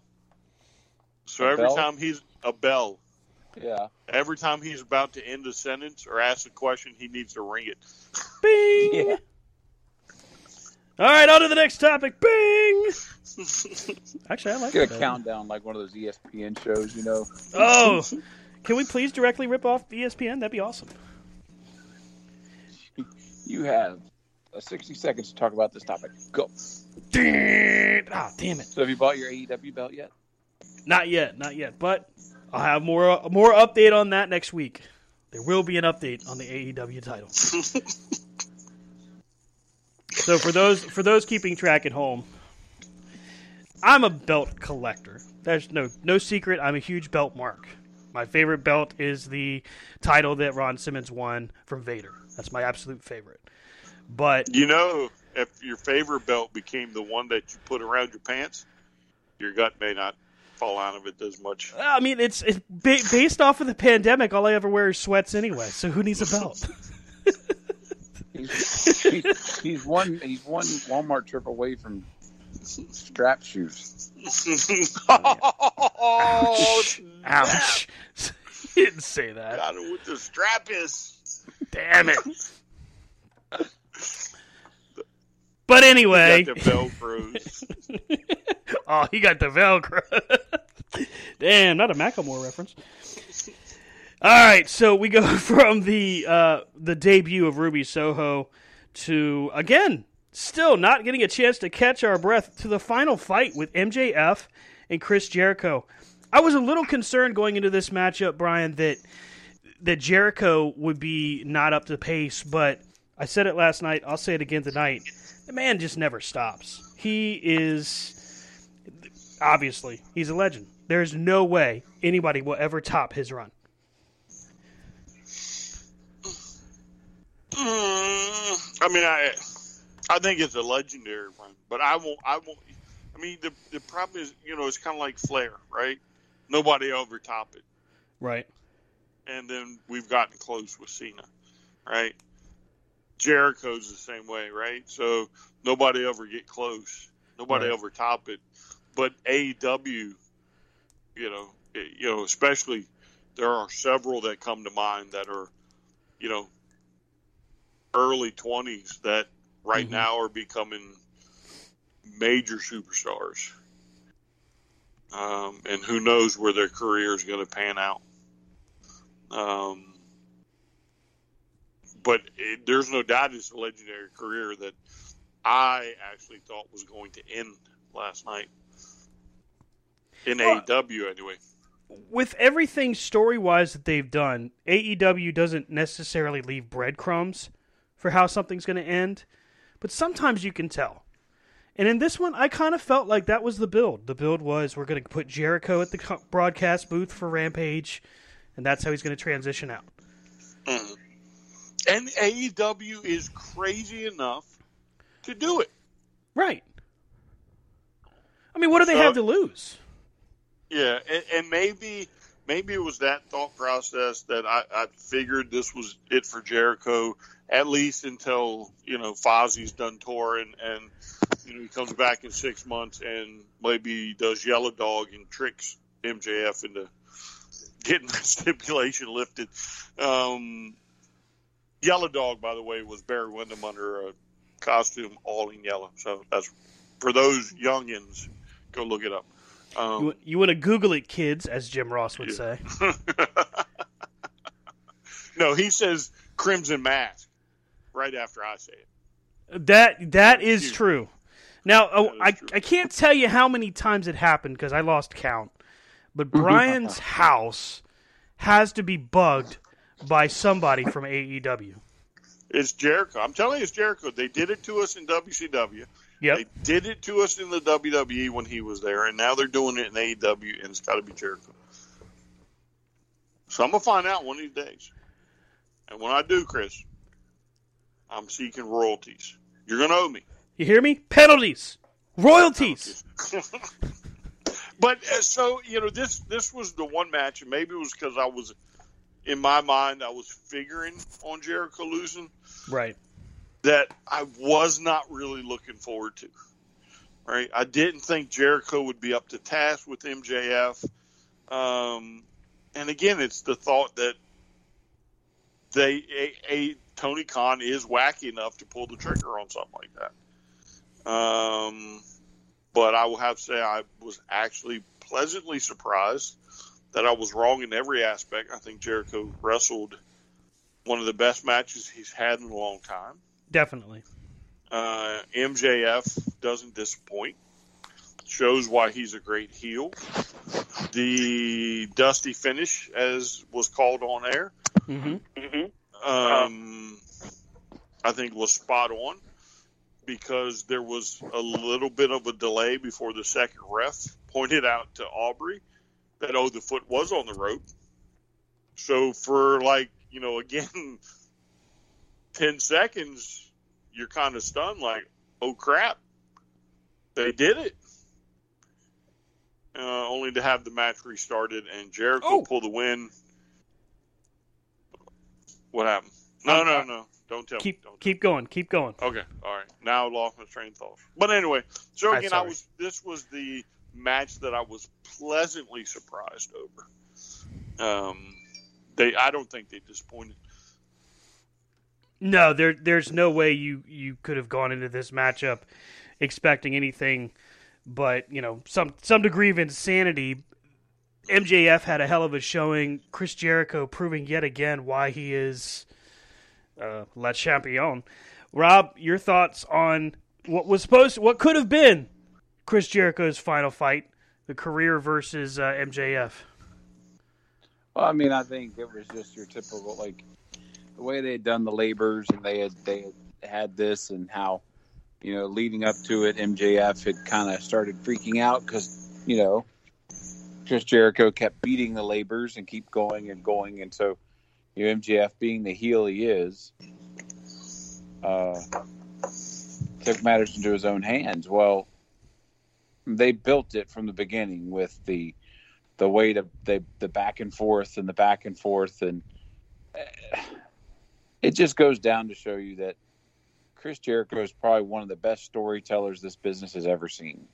Right. I mean, even at this point in his career, he continues to put up storylines and moments in matches where you're like, holy shit, he's actually going to lose.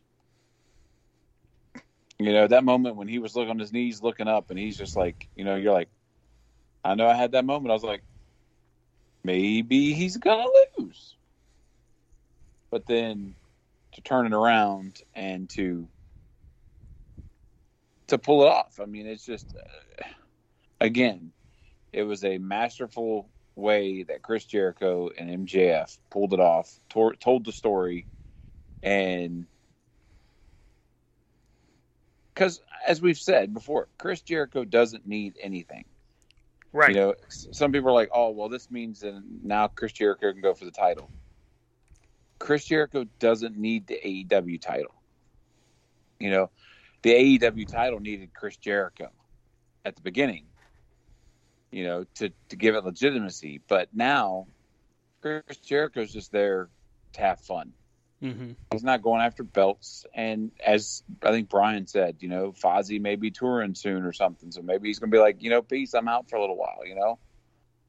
But because we've said it several times on this show and in our talks at this stage in his career that he is this active, you know, and this involved. Now, granted, would it have hurt anything for him to go to commentary full time?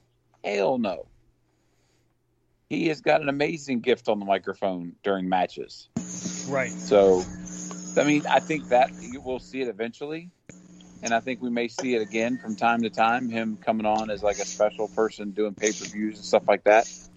So I thought it was this pay-per-view so far from beginning to now was just solid. Yeah, it's really hard to find, and not that I'm looking for it, but it's really hard to think of, man, I would have done this maybe differently or maybe done that a little differently, because outside of where maybe some of the matches could have been placed, so far up to this matchup, this pay-per-view was damn near perfect. Wait though. There's more.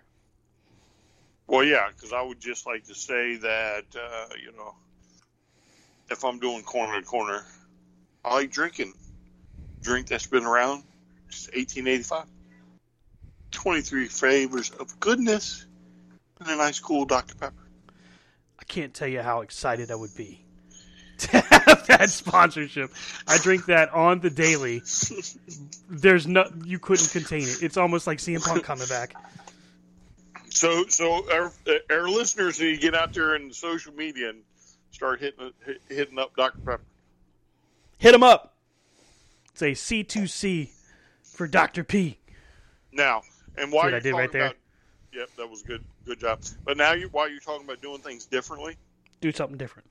we're not gonna let you touch on MJF and Jericho. We're gonna flip the script, and we're gonna let you go first on CM Punk and Darby Allin. See, that's why you're my boy. You're my boy, Blue. Okay. Okay, well, Rob. There you go. Thank Thank you. you. Thanks very much. Your turn, Rob. Damn it! No. You Let's had your go moment. back in Kate. the You fucked archives. it up. We could pre-record. We can play Stan's pre-recorded comments of, I love CM Punk. CM Hey. Punk is so great. It would have been almost as if SummerSlam 2002 had happened. Stop. He's still mad Slow because down. that shirt didn't Slow come. I know. I am mad. Let I am your mad about that. Let your co-host talk right now. It's their turn. We'll let you discuss it on your pre-recorded comments. Stan, we'll get to your comments right after this. No, I'm kidding. Stan, go ahead. No, No, I'm not kidding. Go ahead, Rob. Come on, Stan. Go ahead. I can't. You guys won't let me. Come on, Stan. No, I know when I'm being baited. Here, boy. Oh, okay. That's great. Come on. Stan, what did you think about Yeah. CM Punk? I'd throw my headphones, but they have a cord attached. I can't do it. Stan, what did you think about CM Punk? I was pumped for It this doesn't matchup. matter what you Oh, not the damn Rock. Why the Rock? Why? He Why the got Rock? him. He got him. Oh, my goodness. And it sounded so very rock-like, too. You I mean, I almost bastard. thought Dwayne Johnson That is was evil. was in my ear set. I can't believe You I fell let you for do that. the Rock. Damn you. You bastard! That's fantastic. I could just mute you. Oh, but double quad. you're lucky you would mute yourself, and then me and Rob would just have the time of our life. Okay, so no lie, that has happened before. I may have done that once for a whole show. It was a very highly rated show too. It was one of our best downloads. Yeah, it was a good show. It was one of my faves. Yes. I'll say this. I had no idea what to expect going into this matchup. I did not know if CM Punk was going to be CM Punk from 2012, 2011, or if he was going to be one of those guys that comes back maybe one time too many, and there's obvious, like, can't hit the spear, can't hit the jackhammer kind of moments. But Wait, what? He does a jackhammer? He probably would, just to say F you, Goldberg. He would probably do it, and then just get a 1 count. Just saying. The matchup itself was a great throwback to, a lot of people pointed it out, I've seen it all over Twitter, a throwback to the 1, 2, 3 Kid and Bret Hart. So, why you gotta throw these nuts in there? There's no comment I could have made to that, by the way, that was going to make that work. I'm sorry, I've just been waiting this whole time with bated breath that To you say were going D's to nuts? open end a statement that I could get a D's nuts in there. You've always wanted to put these nuts in there. And I can't do it. This doesn't work. He's been waiting to redeem these nuts. It's not fair. Not Go fair. Redeemer.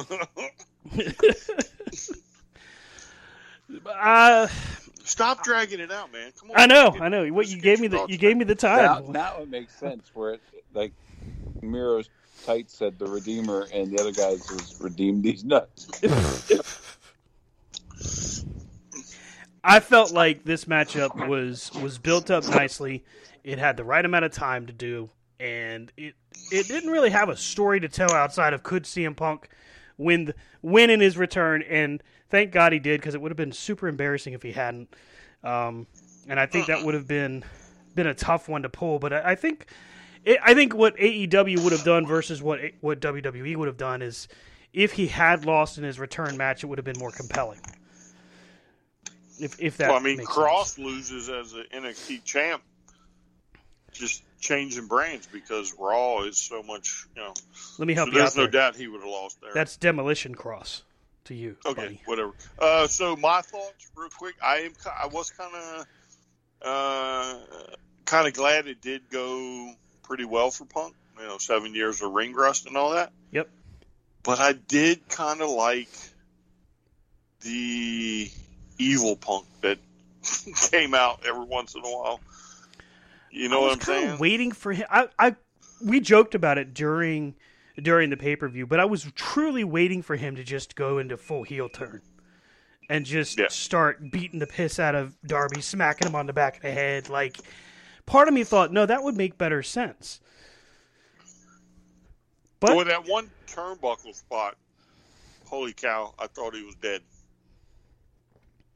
Where he whips him into the turnbuckle and Darby goes sideways and shoots between two of them.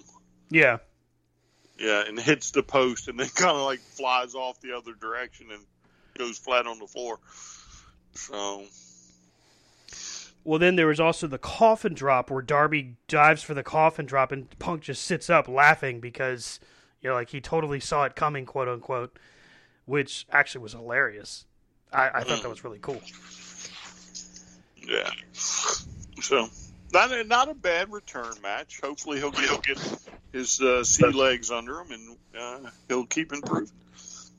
Yeah, So- there wasn't the ring rust that you thought we're going to see. You didn't see him getting blown up like you expected. I mean, obviously him coming back after so long, you expected something. Right. But as I was joking last night, the only thing I could find out was maybe he should have shaved and cut his hair because he looked really old at certain points, But, I mean, it's a quality match. I mean, from beginning to end, he and Darby had a good match. It wasn't your typical, hey, this guy hasn't been in the ring a long time, so somebody had to protect him. Mm-hmm. There was plenty of time out in that match that CM Punk was on his own. CM Punk had to do his own thing, you know? And the fact that they had somebody the caliber of Sting not even come to the ring, where they could easily had Sting out there to help kind of take the attention off of, you know? But they didn't. And then at the end, the way it ended with them shaking hands and walking away, quality match.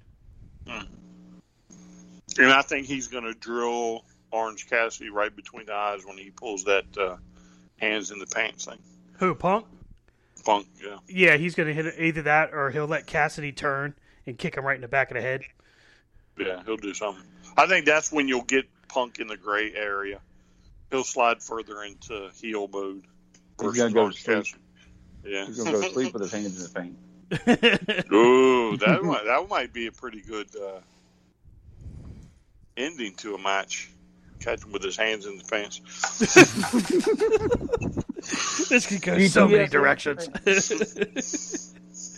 What would it be? GTS IP? Go to sleep, hands in pants. Now we're giving away t-shirt ideas. Yep, here it comes. Here comes another one. I swear to Pete. All right, so let's move on because we're running out of time to get to the main event. Well, and that's a good thing because that's where we're headed.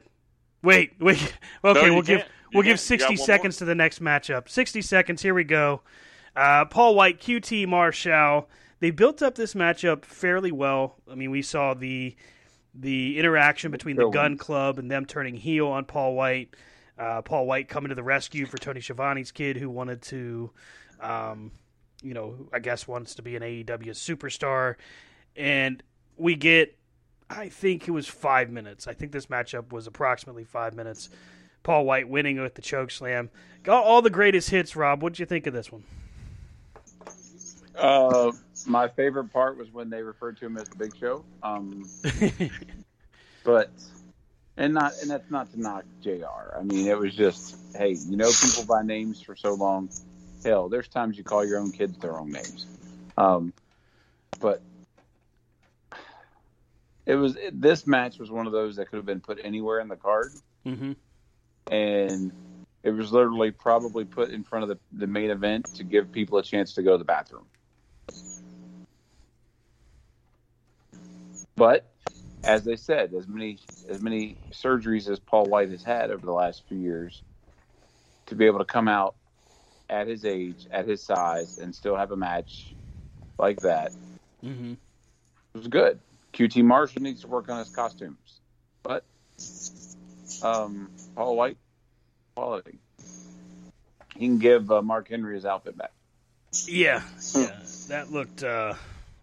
The only thing that made me uncomfortable about this match was watching Paul White walk to the ring. Well, even in the ring. Yeah, just very awkwardly walking. Just didn't seem very safe. Yeah, but again, something tells me that while this may not be like a one-off match, you're probably not going to see Paul White all that often. So maybe maybe they gave it to him just so he could get in there one time. Mm-hmm.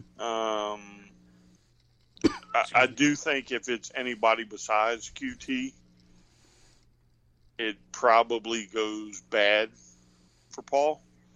As far as like his legs and his hip, mm-hmm. I do think that QT is like one of those very underrated individuals that can probably out wrestle the whole roster. If that makes sense, you know what I'm saying? No, I could see it. Never given his due, but could probably out wrestle everybody else, like legitimately out wrestle everybody else. Mm-hmm. So for that, I'm thankful that at least he got QT and not one of one of QT's guys, mm-hmm. and something happened and Paul gets injured. But I do agree with Rob. I think the placement of this was, hey, if you're going to go for popcorn, you better go now. Right. Which, I mean, hey, it makes sense because there was not any break, really, in the entire show outside of this matchup. And even this matchup because it was so quick, wasn't bad to watch. You didn't necessarily have to sit through it. You had, like I said earlier, you had your greatest hits. You know, he did his Weapon of Mass Destruction, which didn't knock out anybody. A choke slam or two, and we all went home happy, so to speak, at the end of that match. So, you know, I would agree with you. I think QT Marshall probably doesn't get enough credit for making people look as good as he does. I joked earlier about saying that he didn't necessarily need to be on television, but truly he's actually quite good. But this puts us to the main event: Kenny Omega and Christian Cage for the AEW Championship. And let's see, we started with Rob. Let's go to Brian. Brian, your thoughts on the world title match? So are we going to do the world title match, and then what happens after? Or do you want me to do both. do everything? In the interest of time, let's do both. In the interest of time. Brian gets to be the news releaser. I mean, like, holy poop. And we've Right? said shit I mean, 5,000 times tonight, and you can't say holy poop. Holy You motherfucker. know, I try to be on my best behavior. Gee, thanks. I appreciate that. Thanks. Like, so we talked about it earlier, right? And you know, I said earlier about the match, and you know, so I'm not really going to cover that, but like we talked last night, earlier in the night, about, you know, doing a Cole, then a Danielson, and you know, then maybe a Page back to back to back, right? You know, would they do it? You know, would they even think about doing it? And so we get to the end of the match, and of course, you know, Kenny gets on the mic, and I think finally the Kenny last night was probably closer for me to like the cleaner than he has been, right? Very pointed, matter of fact, I'm the best in AEW type promo. You know, there's nobody that can beat me. There's nobody retired that can beat me, or nobody here that can beat me. Nobody that's retired that can beat me. Nobody is dead that can beat me. And boom, all right, there go the lights. And the only thing I could think of, right, and again, you know, you hear the rumors, right? Adam Cole, Daniel Bryanson, you know, Page is still in the mix somewhere, right? So there's all these big names, right? Bray Wyatt, you know, there's all the, or not Bray Wyatt, but Wyndham, Rotunda, there's all these names, right, that are still out there that you don't know for sure if they're coming. And, you know, even though it's hinted at Cole, to me, he was the last one on my mind, right? But then when the music hits and the Trons light up and it scrolls through and it says AC, you're like, holy fuck balls, right? There, better. Jeez. Better. Okay. Yeah, he took it up a notch with that. Yeah, but anyway, I mean, this is one of those moments, right? Again, you're not expecting him. You know, it's the best, worst kept secret. But you're not expecting him. You're expecting Danielson. And you get Adam Cole. And then, you know, the place erupts.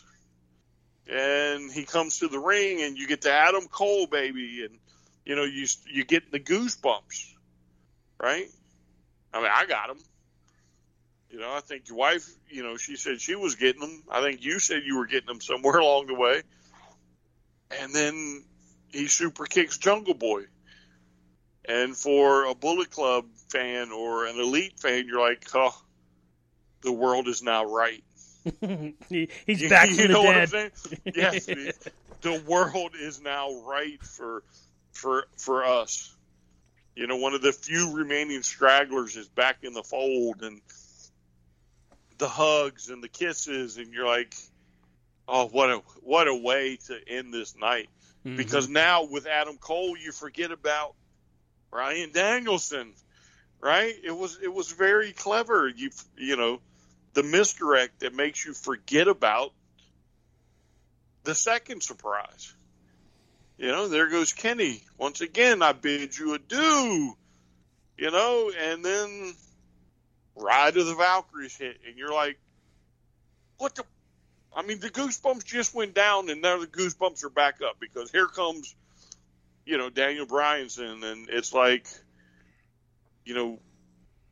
this isn't going to be the sports entertainer. This is going to be the wrestler from ROH and all these other places. This is a guy we've wanted to see in so long. And here he comes. And, for a wrestling fan, it was again, a magic AEW moment. And you knew they were coming, but they were able to swerve you not once but twice in, I think, 90 seconds. And again, there's while the match was great, the end sequence is the cherry on top of a beautiful pay-per-view.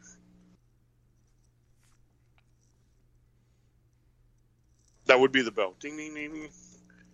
I'm tapping out.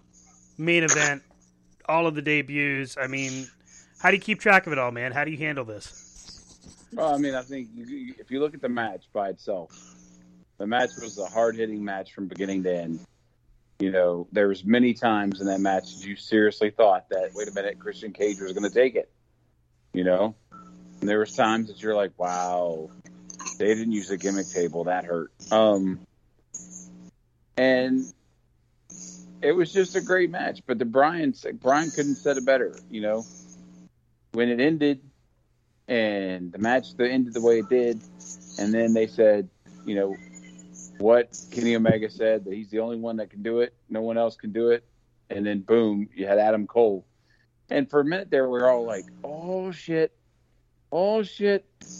But then I think it all occurred to all of us at the same time. We're like, wait a minute. They're not enemies. There you go. And then it's like, boom. So then, who had us again? So it's just like Brian said, a quality match and a way to end a pay-per-view, especially when you only have pay-per-views quarterly, like the old days before they had to shove them down your throat. It was a great way to end a pay-per-view. Dan, how would you like to round out the next 3 minutes? This matchup itself, I was concerned because I didn't want to see them try to repeat what they had already done, and I was grateful that they didn't. It was a completely different style matchup. It delivered it in a completely different way, even though it was still great. With Adam Cole's debut, that was the one that I wasn't really sure was going to take place, so that one shocked me more than Bryan Danielson, but having both of them almost at the same time, like this, the way it was done, Brian pointed it out really well. Omega's doing the "I bid you adieu" routine, and then boom, all of a sudden, here comes Adam Cole. You're like, what? And that's the first part, and yes, it's absolutely true. We got goosebumps and that whole layout. By the way, that's his new theme that I played a few seconds of at the beginning of the show. You can check it out on YouTube. It's available right now for download through Apple Music, through AEW Music, I believe. At the same point, then you get a few seconds in, he super kicks Jungle Boy. Wow, here we go. It's the Elite all together. And then you cue the Flight of the Valkyries, and you wait a damn second, because you kind of for a second there you forget that Danielson is rumored to be there, because they didn't confirm it necessarily, but it was either that or he was going to show at the Arthur Ashe show. And when they had him come down, I was like, oh man, don't, because I was kind of worried they were going to do like a whole NWO thing where he turns bad too, but thank God he didn't, because that would have really sucked actually. But he comes to the ring, the crowd is ridiculous, they're doing the yes chants. There was just, the only thing that would have made it better if they had played his old Ring of Honor theme, the Final Countdown. And I don't even know how many fans would have truly gotten that. The fans in attendance definitely would have. But when it comes to the casuals, I really don't know. Great way to end the pay-per-view. Solid way to just leave everybody feeling giddy and what's coming next, just a huge buzz. And that was just, I don't know if you can get any better. I really don't. From top to bottom, just delivering this pay-per-view. I think it was Sonny in the corner-to-corner chat that said it was like a 4.75 out of 5 was how I ranked it. And that might, honestly, that might be the best way to grade this pay-per-view. Because so give it a grade. All right, well, I got to stick with him. So I'll say, out of 5, I'll say 4.75. It was damn near perfect. I was going to say, I'd give it a solid A. Mm-hmm. All right. Brian. Yeah, I'll do the A too. So let me ask you all this, right? So we've seen a lot of wrestling in our time, right? Oh, yeah. And we've seen a lot of single moments, mm-hmm.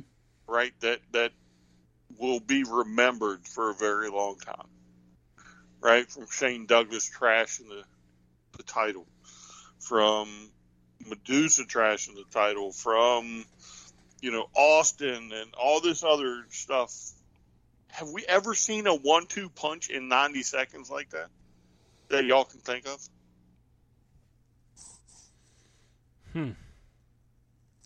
No. Maybe the Outsiders. Yeah, but they came out separate, right? When they first came out? Wasn't it Hall first? Yeah, that's true. It was Hall, and then a few weeks later it was Nash. Nash, yeah. I mean, I guess there might be, but Rob, is there anything? Any 1-2 punch? Like in the span of 90 seconds? No, I think this is the first time in a long time that we've had something like that. I mean, even back with NWO, it was always somebody who was the new person every week. There was one person, I guess the last time we had a moment like this was the Roddy Piper incident, but even that was just a single moment. Mm-hmm.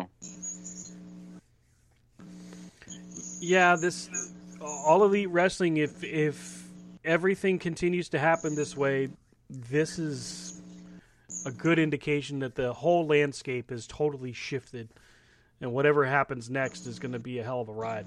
I can't wait to see what happens next. Hey, before we start signing off and heading off here, we have an announcement next week, Monday night next week at 10 o'clock Eastern Standard Time. We will be talking to the developers of a new mobile card game called WrestleDeck. Now, you go to WrestleDeck.com. It's going to take you to their Facebook page.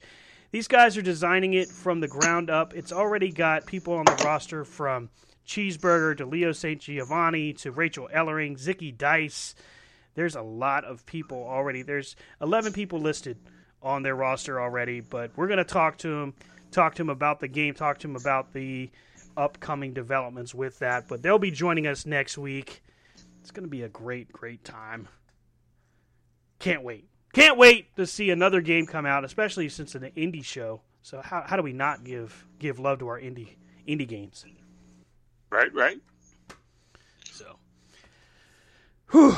All right. What a night. What a week. Man, it's going to be exciting to see what happens on Dynamite this week. Raw is still Monday Night Rematch. The only thing that had me jump out of my seat just a second ago, which is what threw Brian off, was a shot that Nia Jax threw to Charlotte, but even that ended poorly. You can catch up with Rob on Twitter at Rob Hefner C2C, Brian on Twitter at Vlad Dragul C2C, and myself at Stan Grubb. Pretty much at C2C Radio Show on Twitter for the show, at C2C Radio Show on Instagram, Corner to Corner, and C2CRadioshow.com. Thanks again for listening, everybody. Have a great night. And wait. Congratulations to Trevor Murdoch for becoming the new NWA World Heavyweight Champion. Yes. Congratulations to the new World Heavyweight Champion for NWA. I'm told, actually, his matchup with Aldis was quite good. All kidding aside, that's really a solid moment, and you can catch up with that on YouTube as well as NWA Empower. I will be linking that show to the website here in the next couple of minutes. So, that'll do it. From all of us here at C2C Radio Show, have a great night, everybody. You know what's all about. I'm so glad, dog.